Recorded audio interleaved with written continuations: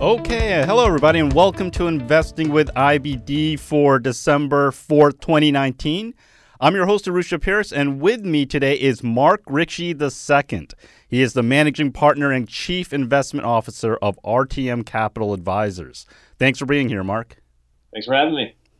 On today's podcast, we are going to talk about the current market, the importance of tracking your trades, and then we will end the episode with 3 current stocks. So let's get into the current market. We are currently in a confirmed uptrend.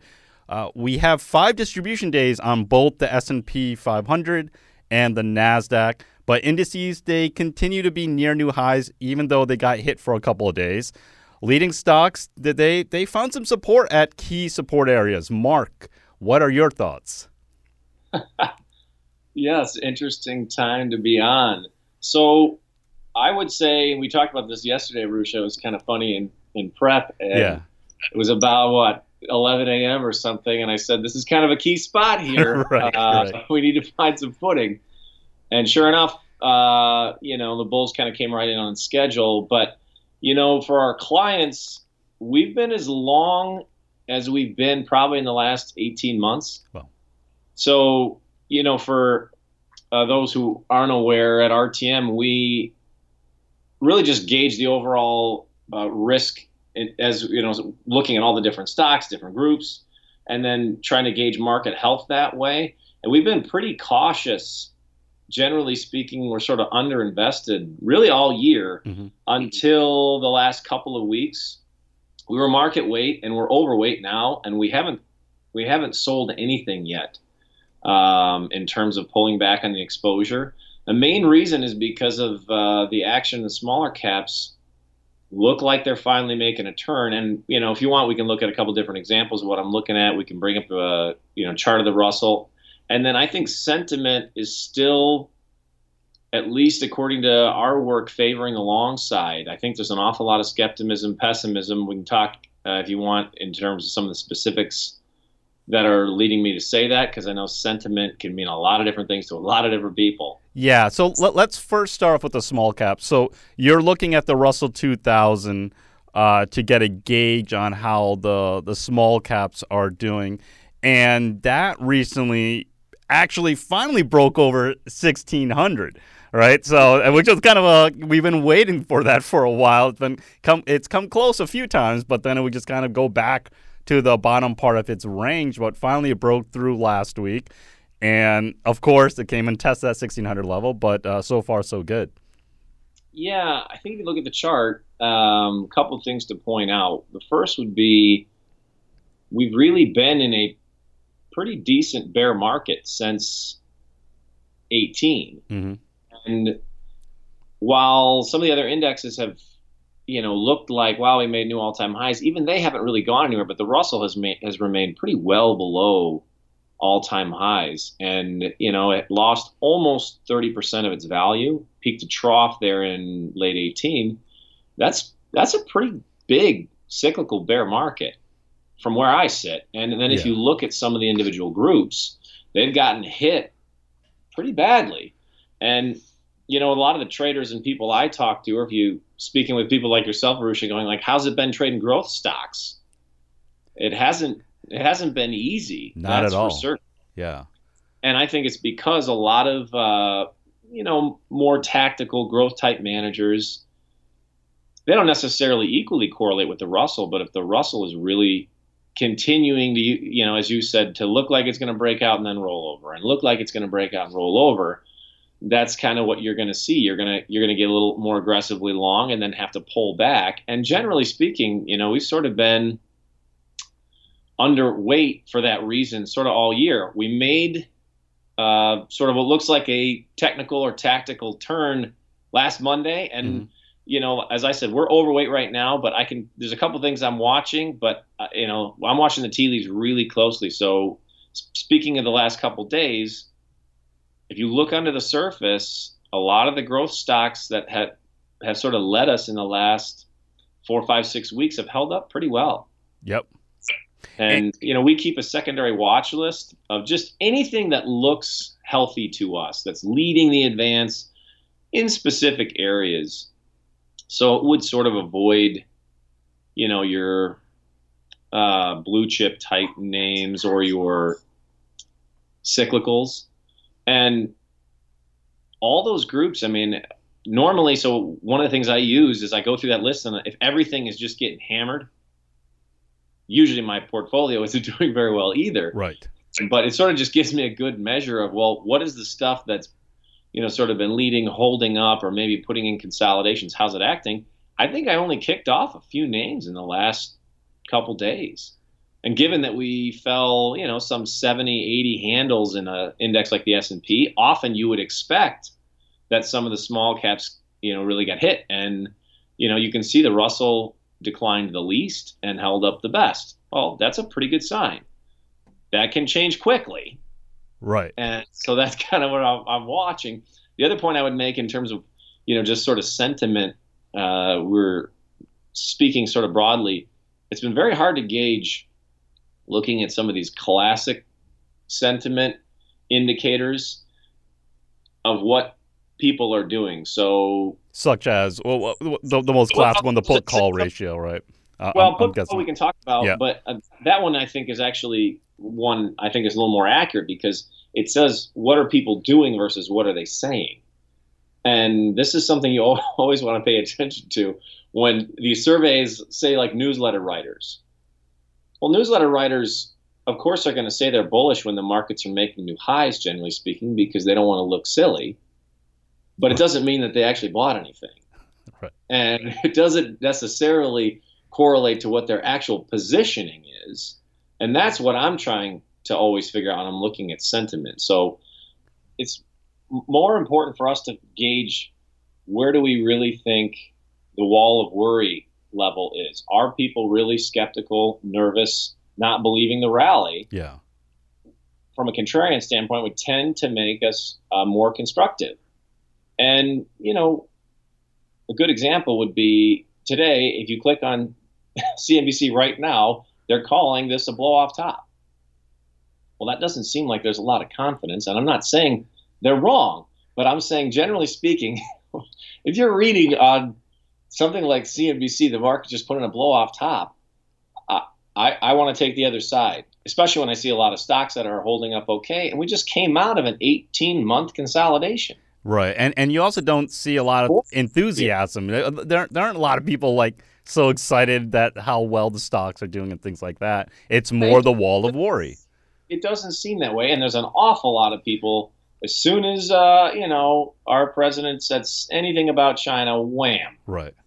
Right. Down goes the market. And I'm not saying you have to watch the tape very closely here. And this is where I would encourage anybody in sort of this swing trading, whether it's growth stocks or any of these type of groups that have been trading this move, or maybe you're even just looking to get involved now. Maybe you didn't believe the move. I think you're okay to nibble here, but you got to watch the tape closely. You got to listen to your stops. I mean, we saw this briefly in May as well, where it looked like the Russell was going to kind of make a turn and lead a little bit, and then it kind of cracked really hard. Right. So that can happen. But to your point, I kind of try and keep a finger on the pulse of a few different things, and we just haven't seen a whole lot of people pounding the table bullish seasonally. We can look at a couple of examples of things I'm kind of looking at even within the charts of sort of some past precedents, if you will, in terms of the charts. But the one point you mentioned, put call, I would make is that I see that as something that's a contrarian or sentiment indicator that at least reveals what people are actually doing versus what they're saying. If you're buying puts, you're nervous. Yep. And you're risking money based on that nervousness. And we saw, it was about 2 weeks ago, you can look this up, on the index, total index put call volume, we had a 2 or 3 year record high spike after like a 1.5% pullback. That tells me you just don't see that very often. Normally you see that at capitulatory, right, puking out the lows type, fear. Yeah. 2% off the highs. I mean, so I would think that pullbacks here should be very shallow. And so far, I'm not saying the lows are necessarily in from 2 days ago, but So what I would look at specifically is, one, obviously, if those lows hold, that's a great sign. But if the market's undercut, say, yesterday's lows, but stocks, the leading groups don't even come close, I think we're in really good shape. And the best case scenario for me, and if you want, we can look at a couple of charts. Even if you go back to, say, like the S&P in the same period of time in late 13, this is just looking at the indexes to kind of give you, an idea of kind of how I look at things. I'm always kind of reviewing things in my mind to say, how has this happened before? Or how might this rhyme with periods in the past where we had pullbacks, but the market, was actually masking a lot of strength versus weakness. Yep. Right now, I think the indexes are kind of, they're taking a breather, and that's fine. But in late 13, we had a very similar period where indexes right around this time of year pulled in after we'd had a 4 or 5 week run. And the market just marked some time for a week or two and then powered to new highs into the end of the year. Same thing happened in 2010. So those are two precedents I think you could look at. And in both cases, I can remember the markets kind of being in this consolidation, and there were just stock after stock after stock that looked really good. Where I remember thinking, I just don't think there's any way we're going to roll hard here, because there's just too many stocks that look so good. So I think that's really the big key. I'm not there in terms of, wow, am I just growing horns bullish? Yeah. But I could see myself there even in a couple of days. If the index is put in a couple of tight days here, volume dried up, and I think even as the market started to move back toward the highs, you'd start to see the bears go, oh, the volume's not there. This isn't a real rally. And that would tell me, I think we're probably going to rally into the end of the year. Perfect. So the indices continue to hold near new highs, and stocks, they found support at key support areas, and they continue to act constructive. Let's take a quick break, but when we return, we are going to talk about the importance of tracking your trades. Stay tuned.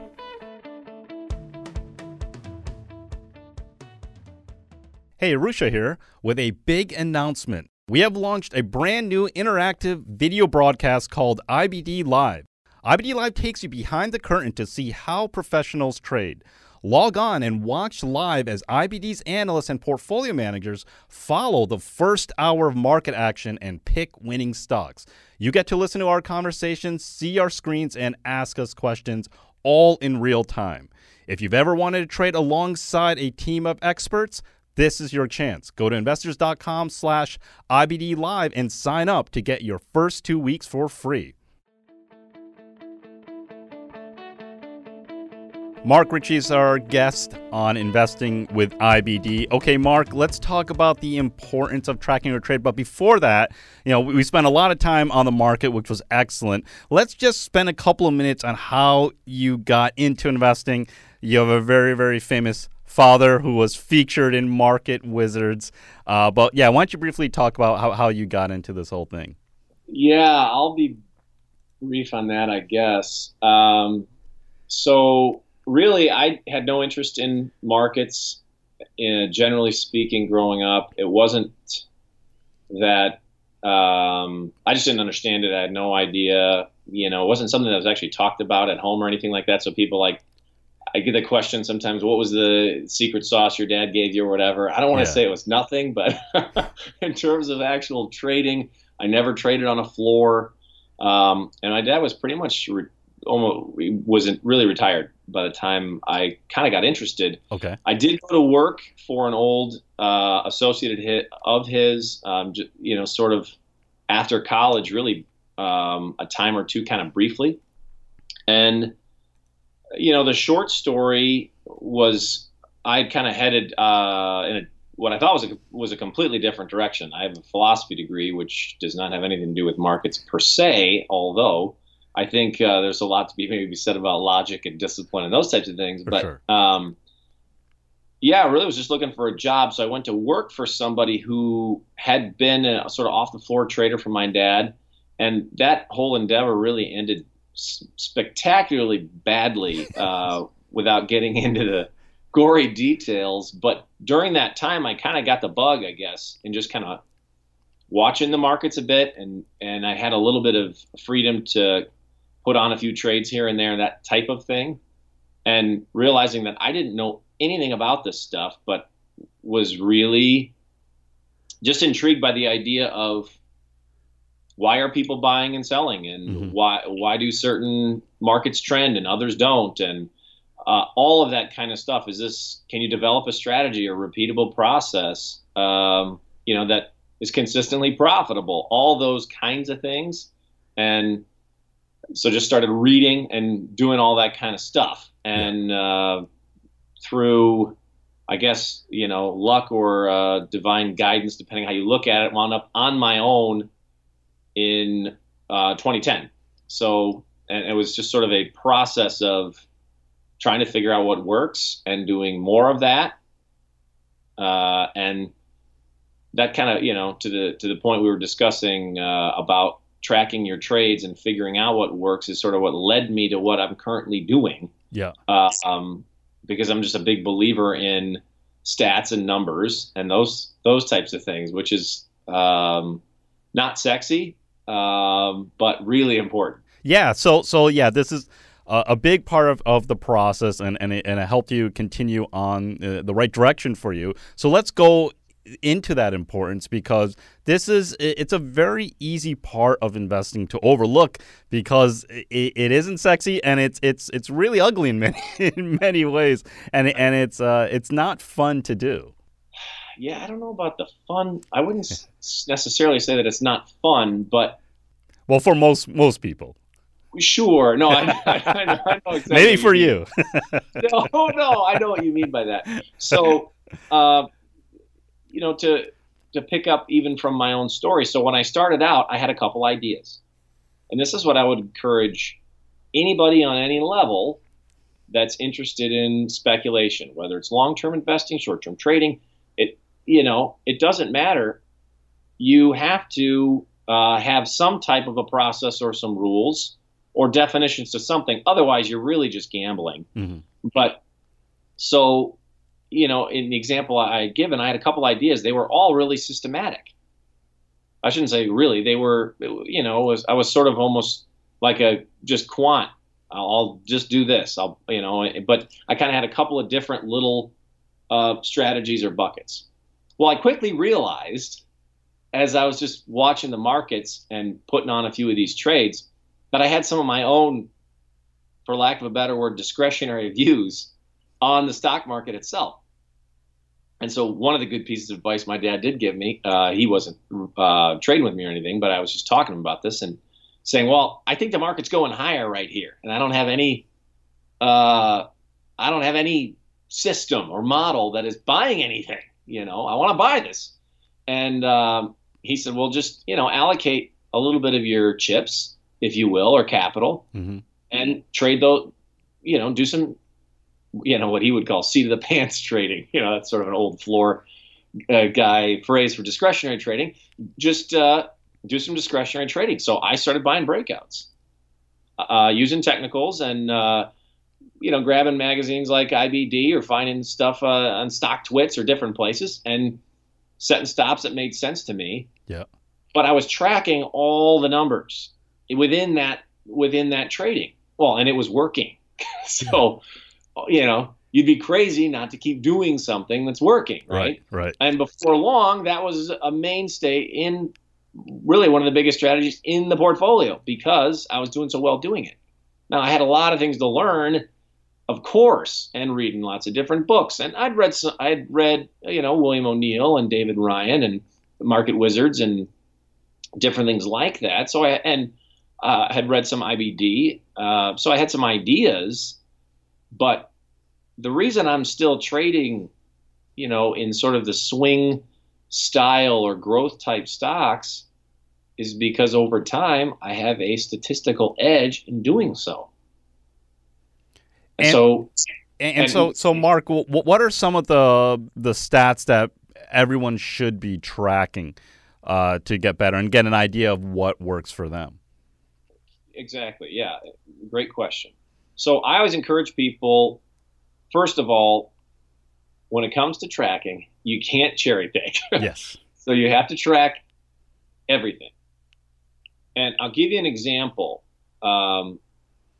So every single trade I make in the portfolio has a bucket that it goes in, meaning it has, for lack of a better word, its own Excel sheet where its win-loss ratio, average win, and average loss is calculated. So right there, you need to know what call it your batting average or your win percentage, however you want to think about it. Wins divided by total trades. Yep. You know what I mean? Yeah. If you won 5 of your last 10, you're 50% right now. That kind of stuff. Right. You need to track that, and then you need to track your average win, average loss. I would encourage people to do the average win, average loss not in dollars. Okay. And there's a couple of reasons for that, which we can get into if you want to. Definitely, yeah. So the reason I say don't use dollars, one is because dollars have much more of an emotional pull on people, especially as your account grows, which we all hope that it will. Yes. Meaning that if you say, I lost 1%, that doesn't have nearly as much emotional impact as I lost, pick the dollar amount, Arusha, and it can vary widely between people. It can be $1,000 can drive somebody crazy. It can be $1 million for somebody else, whatever. So generally speaking, when you track trades, and if we're talking about stocks, I would do it in one of two ways. I would either track the actual gain in terms of percentage basis of that stock. So if you made 10% on the stock, you put it down as a 10% gain. Okay. And then average, all your gains. You got a 10, you got a 5, you got a 20, and you average those three out. Even better, though, is basis points. What I mean by that is total percent gain or loss to your account. And the reason I say that is because that will equalize out all of your position sizing. And if you don't think that you'll trade potentially differently with bigger or smaller size, I think you're naive. Right. Because one of the biggest mistakes, even professionals, even myself, I make this regularly, go, you know what? I had too much on and I didn't trade that the way I should have. Or I didn't have enough on and I let that thing dig into my pocket. Maybe, I gave it too much room in terms of a stop because it was a smaller position.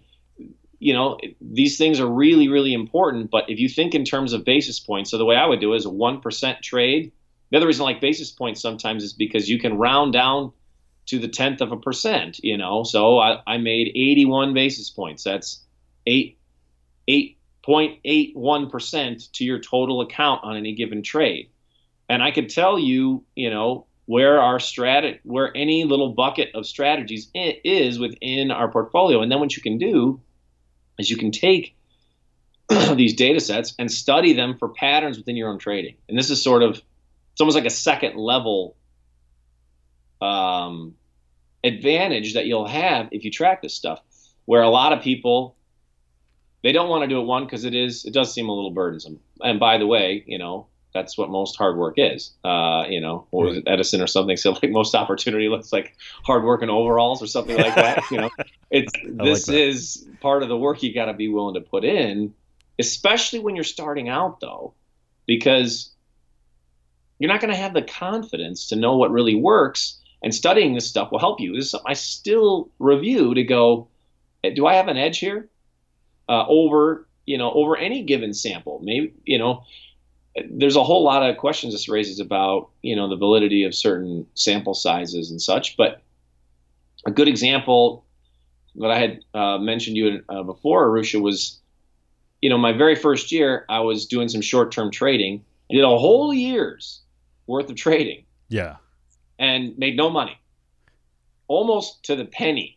It was like I'd done hundreds of trades in this certain strategy, short-term trading, and broke even. Most people would say, what a waste of time. And it felt that way, certainly. But then I studied all the trades, and I'd taken some notes on them. And this is one other thing I would do. So when you start out, obviously track your wins, losses, average win, average loss. And then if you can, take some notes. Why did you get in the trade? If you have a specific setup that you, maybe it's a technical, maybe it's fundamental, maybe it's a combination, just write a few little notes. because then you can go back through and say you did 200 trades, but you did 40 within this that shared a couple of characteristics. So lo and behold, in this larger group of break-even trades, there was one setup that I just sort of pulled out, and I said, well, if I just taken these trades, where would I be? And the thing looks pretty good. That's a setup I continue to trade today, and it's been profitable. I think 1 year it lost money, but only a little bit, and which was within the realm of statistical probability theory based on the previous so many years. So it's been profitable, I think, 8 out of 9 years. Wow. And you have to also try these in a number of cycles too, right? So a number of different uptrends, because every uptrend is a little bit different too. So now you'll get a little bit better data set. The bigger the data set, always the better. And listen, there's a lot in that discussion in terms of, there's even some art in terms of what's the better way to treat certain size data sets and all that, but none of that matters if you don't track it. Right. Yeah. So it's sort of like, even when I talk about risk management, people are like, oh, well, I use stops. It's like, okay, congrats, you're on first base. It's a little more nuanced, than just trading with stops. Right. And tracking your trades is one of those things. Just think of it in terms of, you can even see some of your own weaknesses. Are you choking stuff off too early? Are you letting losses run too much? You'll see pretty quickly even where your personal, for lack of a better word, like defects or weaknesses are. Trading is a fascinating endeavor that tends to expose people's inherent flaws. Right. I think Richard Dennis was the one who said speculation is an upstream swim against human nature. It really is. Couldn't be a truer statement. Yeah. And, drawdowns by their very nature, they tend to be trying on people's emotions more so than their capital. Both. And they can lead you to do, even some really silly, crazy, goofy things that you wouldn't otherwise be doing. But studying this stuff, I'm saying it's a really important tool that's often neglected, or people don't want to do it because it's painful. Yeah, you're absolutely right, Mark. So tracking your trades is critical to getting better in the markets. Coming up next, Mark and I will talk about 3 stock ideas. We'll be back.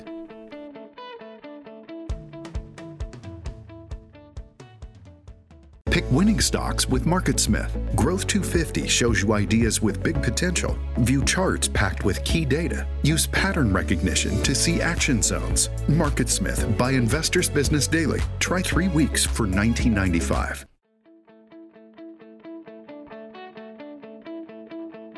We are back with Mark Ritchie II on investing with IBD. Okay, Mark, let's get into some current ideas that are on your radar.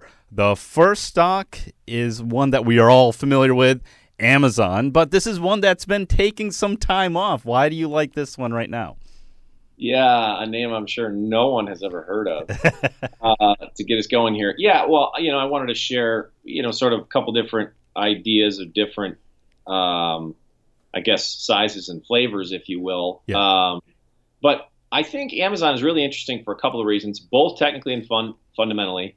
And first of all, I would say, yes, it's a little bit off of the radar now, especially in the last couple of weeks, because quite frankly, you're somebody who looks at the relative strength line, you go, this ain't for me. Right. And I totally get that. I think it's a valid argument. But I think if you look at the weekly, you'll just see this is putting in a pretty decent size, pretty healthy cup and handle consolidation. And it had a huge move.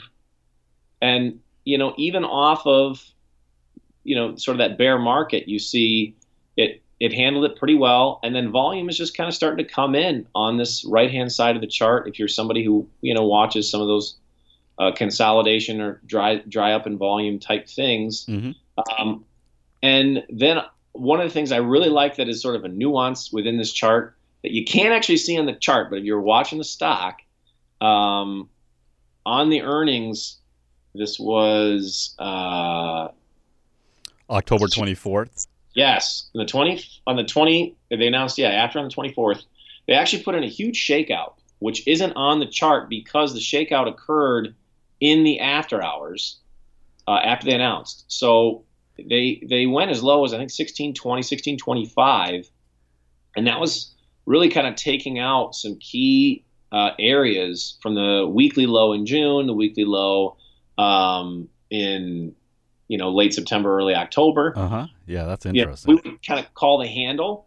You don't see it on the chart, and then it opened at about 1690, 95, and rallied immediately. Yeah, which is convincing, and it traded quite a bit of volume.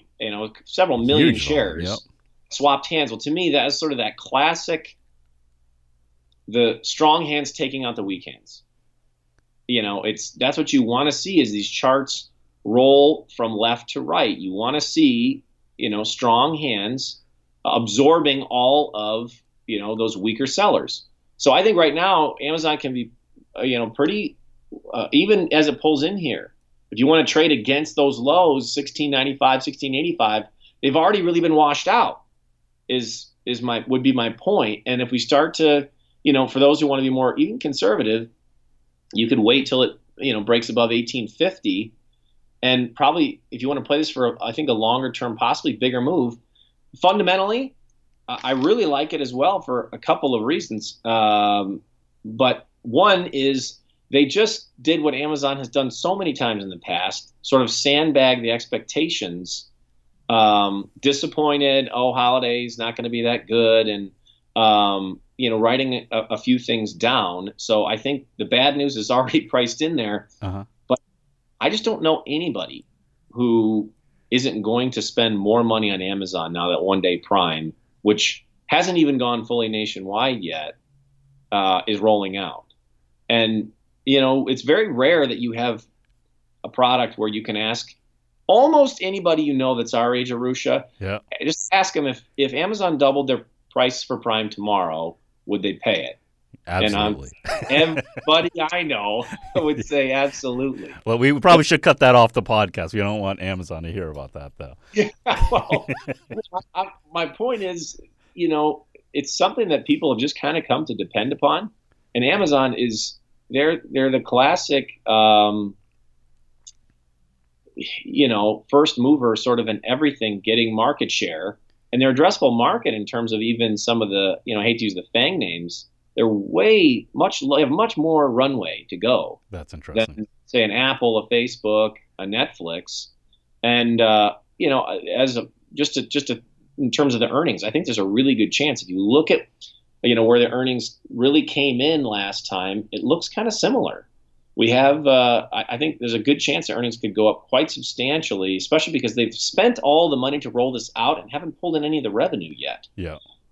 Taking Same Day Prime as an example, how much more is the average household? It's not that they're going to spend more money in terms of their retail spending. They're just going to spend it at Amazon instead of at Home Depot or Best Buy or Walmart. That's just, again, this is my view. And I also think it's sort of an interesting proxy of the bull market. So this bull market is going to have another leg. I think at some point Amazon's going to join the party again, possibly in a big way. So you have some technicals that are setting up pretty nice in my view. So I think it's certainly worth a look. Yep, and it's right near. This is what you call trading near the danger point for Amazon. So very, very, very tight stop. If it gets over the 200-day, that gets more technical reasons that it could be waking up here. Let's get into the second stock, and this is Cogent Communication Holdings, ticker symbol CCOI, and this is a mid-cap stock. And what do you like about this stock? I mean, I think the technicals, again, look pretty good. It's a really nice space, yeah. Yeah, it's just kind of working through, the right side of a cup here. And to me, there's a couple things I like, but the first one is you sort of saw the biggest volume in the cup, like on a reversal week at the bottom. Mm-hmm. Well, that's supportive action. That's what you want. Again, the strong hands kind of supporting the stock. This one has been, if you look at the weekly, it looks kind of choppy. So I wouldn't necessarily be holding this for a really big move. It would be more of kind of a trade. Okay. But even right here, it comes up the right side.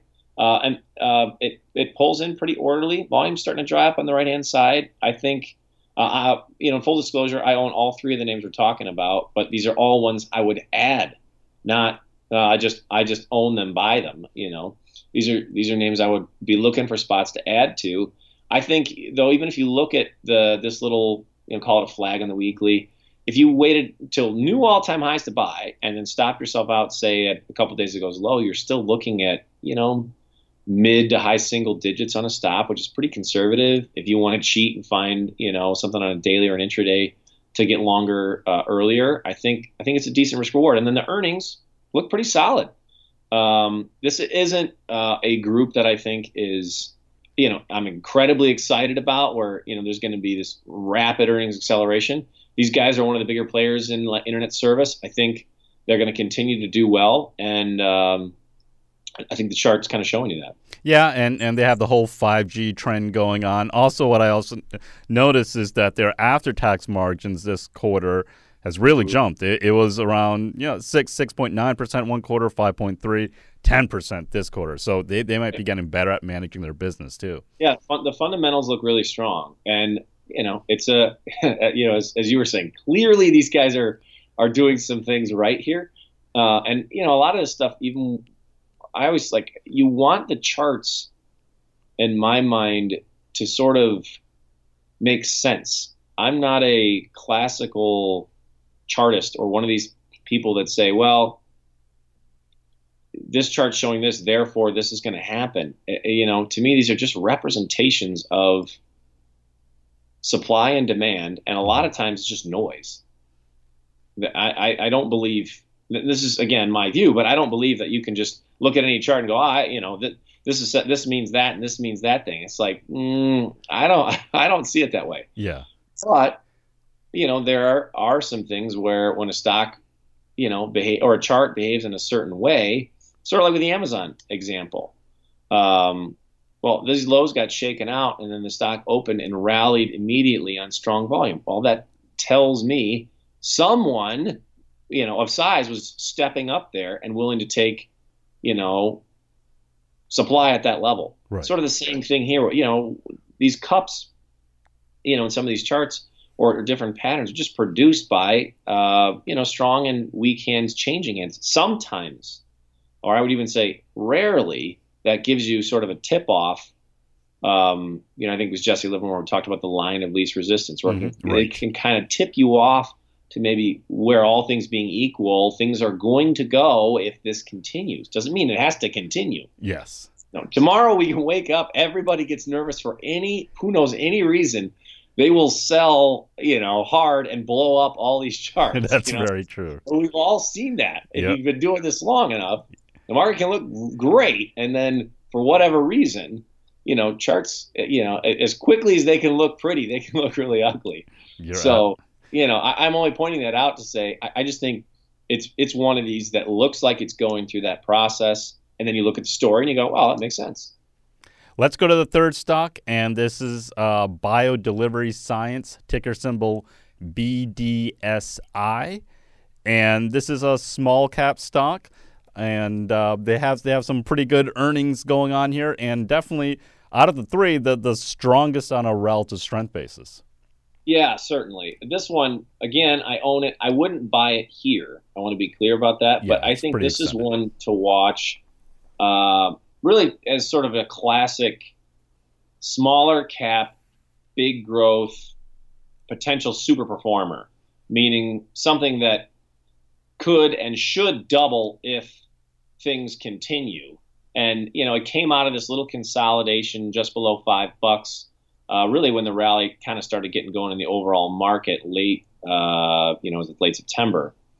And I haven't sold any of it because, and I don't own a huge position. I'd like to buy more. And I'm waiting for a consolidation. But if you look, you can see big volume coming in. Up, 5 of 6 weeks on big volume. The only, prior to the last week and a half, only sideways week on lower volume. We put in an inside week and immediately resumed the uptrend. I think one point it was up 13 to 15 days. That's sort of one of those textbook signs for institutional demand. And then if you look at the number of funds, you see it right there. on MarketSmith, you can see the number of funds are increasing pretty steadily, yeah. Pretty steadily, and that's what's producing this. But it also tells me that when they're coming in, there's probably dip buyers. It doesn't mean there has to be. Yeah. But all things being equal, some of those bigger players are going to be buying more of this name if it does pull in, which is what produces sometimes these secondary consolidations or these periods where the stock just marks time instead of pulling in really hard. And then they have some really interesting things on the fundamental side, sort of the story side. Biotech, as always, you need to position yourself accordingly. There's headline risk and different things like that. These guys are really kind of a one-trick pony. You can look into the story a little bit, but they really just have one drug that is kind of producing most of their earnings, and it's an opioid. It's not an opioid alternative, but it's a different kind of opioid that, and for those who follow any of the social implications, there's quite an opiate addiction problem in the country currently, unfortunately. And these guys at least claim that this is a drug that is far less likely to have people struggling with addiction, specifically because of the way it's dosed. So it isn't pills. Okay. And it isn't one of those things where the doctor gives you, a script that you can abuse, for lack of a better word. It's dosed over long periods of time, and you can read about it a little bit. But reading their last and listening to their last call, it's pretty clear there's a decent amount of demand, and they meet some of the classic, O'Neill biggest winner type things. It's emerging from a consolidation, showing really good volume, has big earnings and sales, and then this product is in for lack of a better word, potentially high demand. I just don't think you can discount how far that can go. So sort of everything kind of makes sense for this to have a big move, and it has that smaller float, smaller market cap. It's under $1 billion market cap. Those stocks can have big moves. Right. If you think of it in terms of law of large numbers, yes, it's only, $6.5, $7, but a stock like that can go to 12 a lot easier than a $10 billion market cap can double. This is sort of the law of large numbers, and it's those funds that are going to push it there. And you can even see in the stock's history, it's had some other runs like that. So I think it's one to really be watching, even in this last couple of days, with the market pulling in. It's pulled in a little bit, but barely even below last week. Went out last week almost, at, multi-year highs. It's definitely a strong mover, so one to watch. Excellent. So there are 3 ideas to consider. Thanks, Mark, for joining us today. Appreciate it. Thanks for having me. That's it for this week on Investing with IBD. Next week, we will have JC Peretz on the show. He is the founder of Eagle Bay Capital and also the founder of AllStarCharts.com. I'm Arusha Pierce, and thanks for listening. And for this week's Notes and Charts, make sure to go to investors.com/podcast, where you'll find details for each episode in the podcast episode section. And make sure to subscribe, rate, and review our podcast if you haven't already. We'd really appreciate it. You can also send us your questions and comments to investingpodcast@investors.com. We would love to hear from you and may use your comments on an upcoming episode. This podcast is for informational and educational purposes only, and nothing should be construed as a recommendation to buy, hold, or sell any securities. Make sure to consider consulting with your financial advisor before making any investment decisions.